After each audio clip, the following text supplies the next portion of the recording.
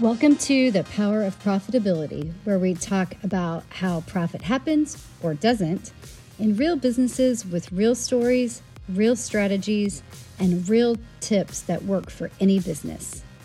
This is the place you can come to listen, learn, and get into action to make your business and your clients more profitable. I'm your host, Jennifer Peak. Welcome to the show. Welcome. Today, we're turning how you think about what you do for your clients upside down when it comes to profit, or at least a little sideways. Tell me if this sounds familiar. You spend the first 1 or 2 weeks of the month sifting through all the data, making sure all the transactions are recorded and coded to the right places, and putting all your effort into the accuracy of the basic financials, like the income statement and the balance sheet. Somewhere in the mix are bank and credit card reconciliations, sales tax, and maybe payroll. That's all great, except that a big piece is missing. When you get hyper-focused on the transactional side, the bank recs, the journal entries for every last thing, you can miss the bigger picture. You can miss the opportunity to understand and translate the information in a meaningful and timely way for your clients because you're just too buried in the numbers. It's time for a more holistic, profit-focused approach that doesn't add a ton of work to your plate, but it does give your clients the insights into their results that they're craving. Funny enough, your clients may not even know they're missing it, but here's what that can sound like in their comments. I'd like to hire another person for fill in the blank position, but I'm not sure we can afford it. I wish we knew what was really making us money. Why do we seem to start off the month so strong but are always struggling to pay bills by the last day? Do you think we'll ever get past this cash flow roller coaster? Why are our sales so great, but we're always scrambling to make payroll or pay the credit card bill? Do any of those sound familiar to you? If you have only been focused on monthly results reporting, this is going to be one of the biggest shifts that you will make. Hey, if you are enjoying the show, make sure you subscribe and join our community at powerofprofitability.com. That's where you can find links to additional resources, including show notes, connect with us on social media, and send in ideas for future episodes. That's powerofprofitability.com. Okay, back to the show. Profit is a lot less about crunching numbers and more about analyzing them for trends and signals. It is less about compliance and more about communication.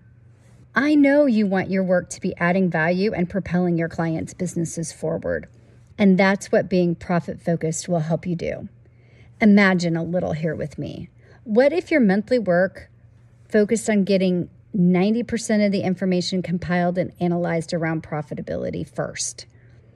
What if you could tell your clients within 3 days of month end what the key financial results were going to be and what things needed to be adjusted or not for the new month?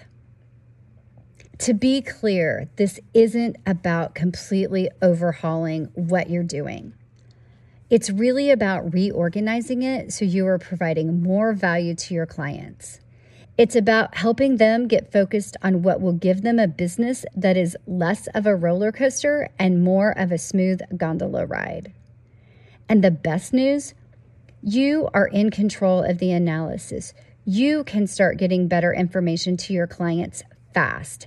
You can be the person who starts adding value without asking permission because you already have everything that you need to do this. The biggest shift will be in how you think about and approach processing and analyzing the financial information and data that's at your fingertips.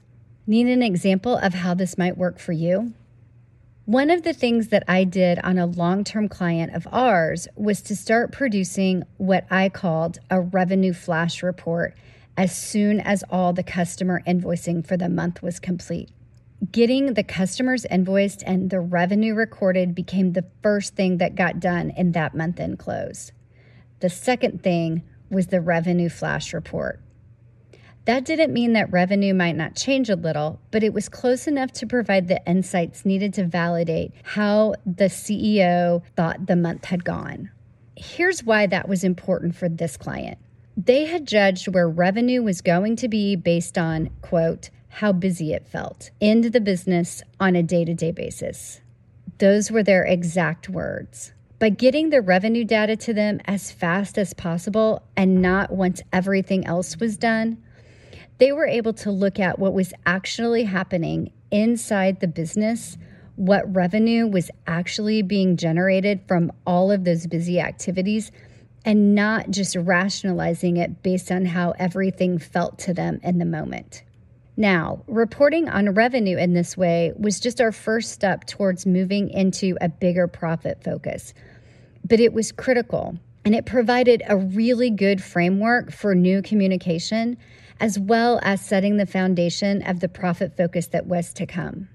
It really helped me as the financial expert and the CEO get on the same page about how the financial results linked to what he was seeing in the operations.